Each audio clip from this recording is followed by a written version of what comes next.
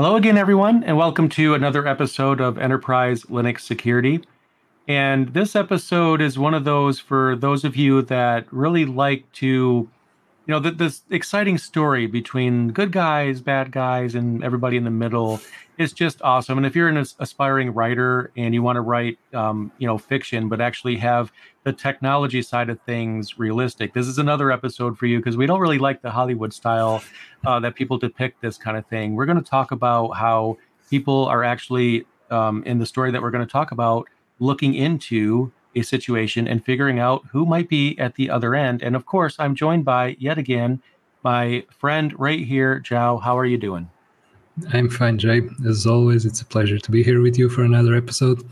And yeah, like you said, this one is like another movie story right here. And you can't make these things up. It has to be real. It's not really possible to come up with something like this. If you remember a few years back when the Silk Road website was a thing, the underground market that was living on the Tor network. Apparently, the operator for that got tracked down because there was some information leaking, some loading content that he was doing on the main website, on the main page, and it was pulling some content from the outside, and that was going through IPv4, and they managed to track it down through there. Something like that. It was a leak from the website. It wasn't properly secured. So we're looking at something similar. We're looking at a report from the Talos Intelligence Group about how to de-anonymize ransomware domains on the dark web. What this means is that we're looking at different ways to identify where a server that's living on the Tor network can actually be tracked down and located on the real world and pinpointed where exactly it's hosted and who's operating it and all that. And they provide 3 different techniques which are very, very interesting. Do you want to dive right into this? Yeah, I'm thinking so, because this is going to be like a really fun story. Let's just get right into it. Okay. So the first method, it's actually pretty interesting. When you request a certificate, if you do it the proper way, the legitimate way, you have to provide some information about yourself. You have to provide some proof of identity. If you're doing it for a business, you have to provide some proof that you actually have a connection to the business and some information that really confirms that you're the person asking for the certificate. So if you're a hacker, if you're part of a ransomware group or something like that, you don't want to provide that information. Obviously, it would make it extremely easy to track you down. On the other hand, there is always the possibility of creating a self-signed certificate. Anybody can do that on their system. It's a relatively easy operation to perform. If you want to have a site operating through HTTPS, you can create your own certificate. Whoever visits the website will see a warning on their end on the browser that they're connecting to a website that is properly insecure, but it's going encrypted to the website anyway. And the first method that these guys from the Talos Intelligence Group that they found, probably not found, but they are using to de-anonymize this website, is through the certificate serial number. Every single certificate has a different serial number. It's very difficult to generate a different certificate that points back to the same serial. It's not impossible, but the way that the mathematical functions behind this are made make it so that you can't have a hash and try to come up with a different certificate to match that hash. You actually have to brute force it, and it can take millions of years. So it's not feasible. It's not something that you can attack. So what these guys did was that they accessed the portal for one of the ransomware groups, and they found that it had a certificate there. They inspected the certificate, they inspected the serial number, and then they went to a tool like Shodan. Shodan, if you're not familiar, is something that does mass scans. It's like a web crawler. It indexes websites like Google does, but it looks at vulnerabilities, it looks at open ports, it looks at protocols that might be available on a given IP address. And one of the things it also does is look at the certificates that are presented at different IP addresses and at different ports. So it's possible to actually perform a search in Shodan for a given certificate hash. And guess what? They found the same certificate hash on an IPv4 address that matched the one that was being presented on the Tor network. What this means is that they could access the supposedly underground website that's only accessible through Tor, they could now access it through IPv4 like any other regular website. So they managed to track it down to a location in Singapore, being hosted by a company there. They managed to identify who was using the server. And that's one of the ways that they found that could be used to de-anonymize a website. Simply looking at certificate hashes and searching for them. Something as simple as that. And yeah.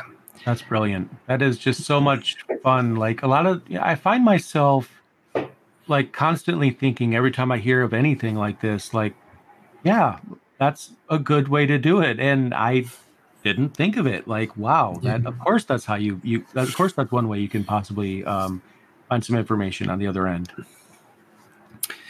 It's interesting to note that the guys that were running the website, they actually didn't have it properly configured. The website would respond by IP address alone. When you have an Apache or an Nginx website or something like that, you want it to respond only for DNS. That's for several reasons, but the main ones is so that you can have multiple websites on the same IP, and they would all respond if you were trying to access them through different names. And also because, and this is just for the sysadmins out there, it makes it easier, if for nothing else, to parse the logs. You can filter it by the DNS name of the website that you're trying to check. So it's a good practice, and we try to avoid best practice there, but it's a good practice to configure your websites to respond just by name and never by IP. And the way that these guys had the website configured, it would respond by the address on the Tor network and by any IPv address configured on the machine. So the minute that the guys from the Talos intelligence group found the IP address, they could immediately access the website through IPv4. I get this really stupid image in my head of, someone saying, yes, Mr. Evil Server, please raise your hand here.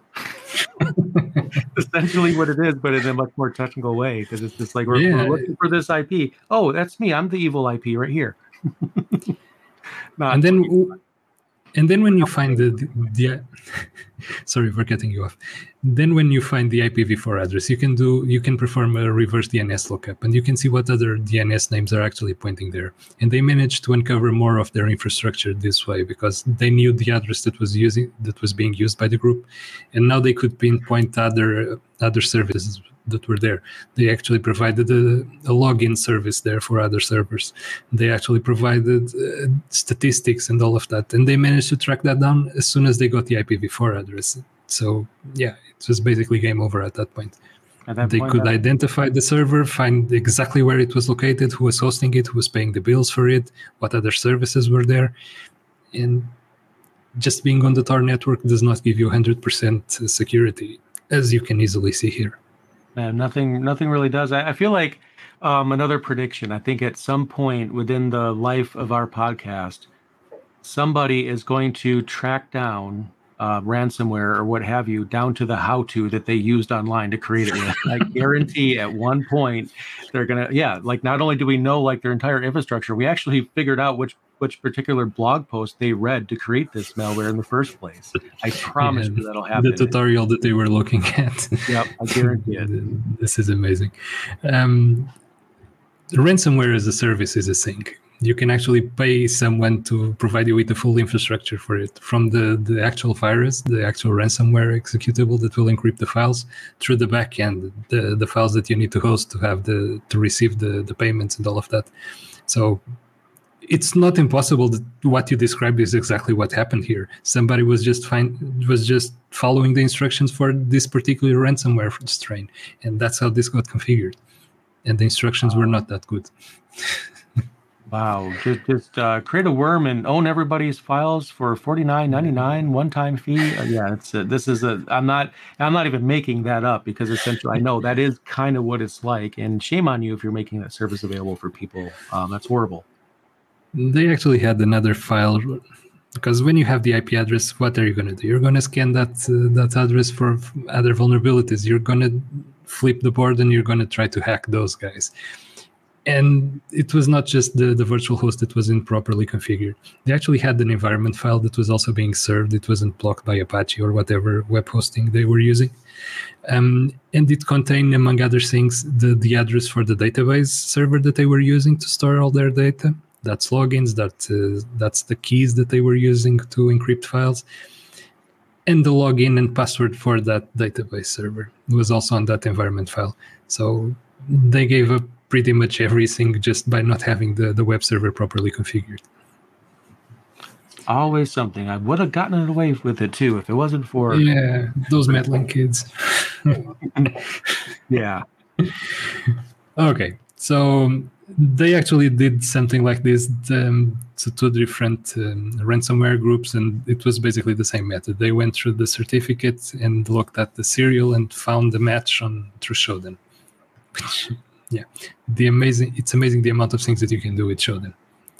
It really is. I actually use it myself. I was a holdover for a while. It took me a while to get into it. Everyone's like, "Yeah, check it out." And I'm like, "Yeah, fine." It was before the podcast even started that I checked it out. But I'm like, "Yeah, this is a really interesting service for sure." And one thing that I found out is that you could actually create an account there. No, I'm not telling you to use Shodan and start hacking people, but you could create an account and put your servers on there and your IP addresses, and you can get alerts for when something is showing up in Shodan for some bad things, because you don't want bad things to be happening on your server. So it'll actually send you alerts when there's something that you might want to take a look at.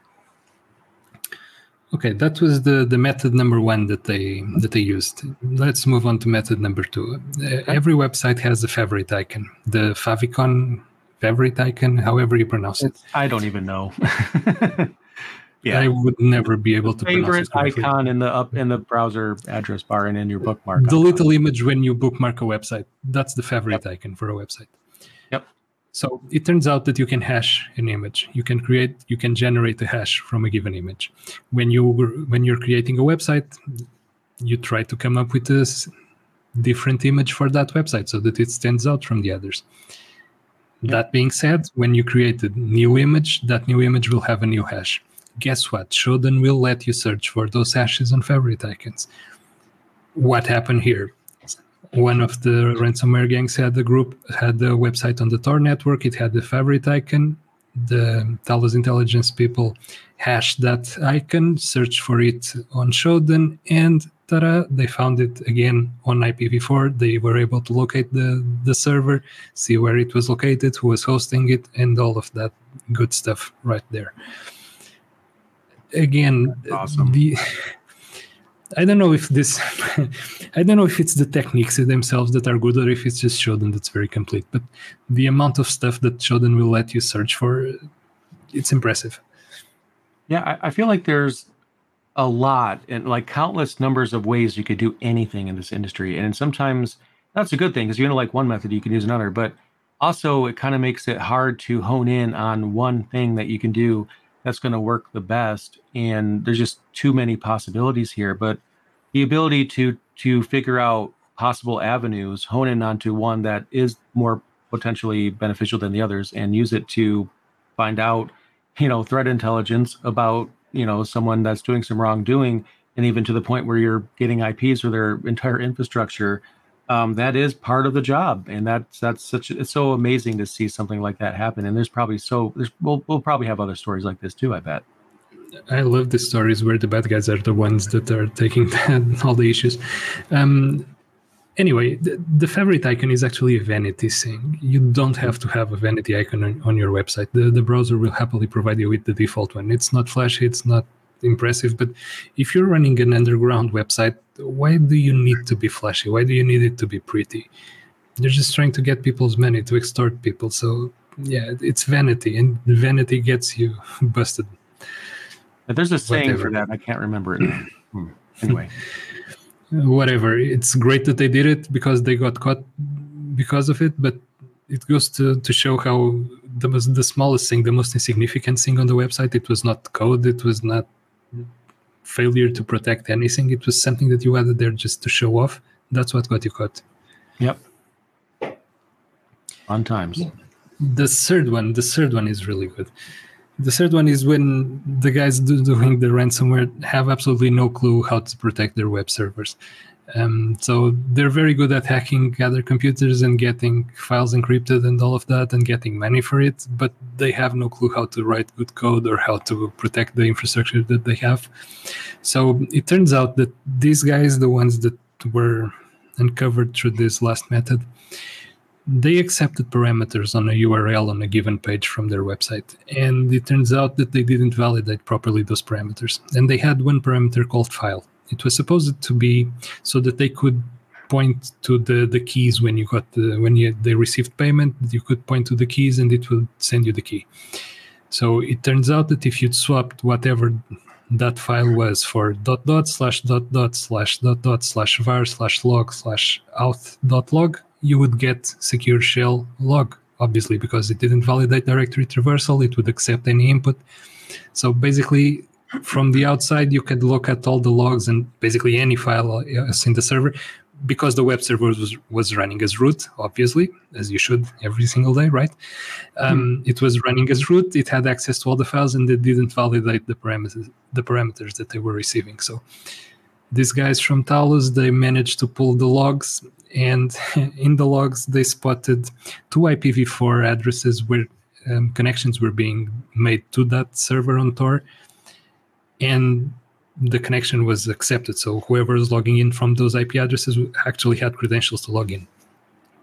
So it turns out that one of those addresses, the one that showed up more, was from a virtual private server company. So it was basically a front. Someone was using that just as a jump point to not show their own IP. But on 2 occasions, a different IP was shown there. What seems to have happened is that the VPN connection that the ransomware operator used at some point failed, and he didn't notice, and he tried to connect to the server anyway. So if you're relying on a VPN connection, say like something based on OpenVPN, not WireGuard, but something based on OpenVPN, there is this concept of a kill switch. It's something that happens that blocks all internet traffic if the VPN connection goes down. He didn't have that enabled. So when he tried to connect and the VPN connection was down, he still got the connection, but he went directly from his IP. And that IP showed in the logs, and they managed to track it back to him that way. And that's yet another way that you can get caught doing things like this. It was basically because the website was improperly coded. It didn't validate the inputs. This is like something that we talked about on the top 25 vulnerabilities or top 20 vulnerabilities from last year. Improper input validation was there in that list. It's what these guys did. Directory traversal, because it was running as root when it shouldn't, so it had access to all the files on the system. And then because it didn't check the input, it would pipe back anything that you asked for it. You could ask for any file on the system and it would give it to you, which is amazing because ransomware gangs usually are not that giving on their stuff. But yeah, thank you very much for that. It's like they're creating a breadcrumb trail that leads to them, but the breadcrumbs are essentially metadata and relevant information that they're just leaving behind. Like you said at the beginning, you can't make this up. Yeah, you absolutely cannot. And these are the type of groups that then will have the infrastructure with support portals and all of that to help you get the Bitcoin so that you can pay them faster and all of that. And then they make these types of mistakes. So sometimes the mountain is not really a mountain. It's just someone who bought something that they have absolutely no clue how to operate. Yeah, I mean, I have never seen this before, but I'm going to make the assumption that it's probably sold as a turnkey, bulletproof way that you're just going to take over. And there's none of that's true because, as you're going to find out from this podcast, you have already, but will continue to do so, that there's always an extremely easy thing that can happen at any second that's going to expose something, a packet, an IP, metadata, a hash, and it's absolutely going to backfire. And there's, I don't care if you're using VPN, whatever it is, there's always a way to find out something from it. And if there isn't, just so happens to not be, there will probably tomorrow be a way for someone to someone will figure it out. So, yeah. Or someone makes a mistake. Yeah. For example, that VPN connection dropping and him didn't noticing it. That's a mistake.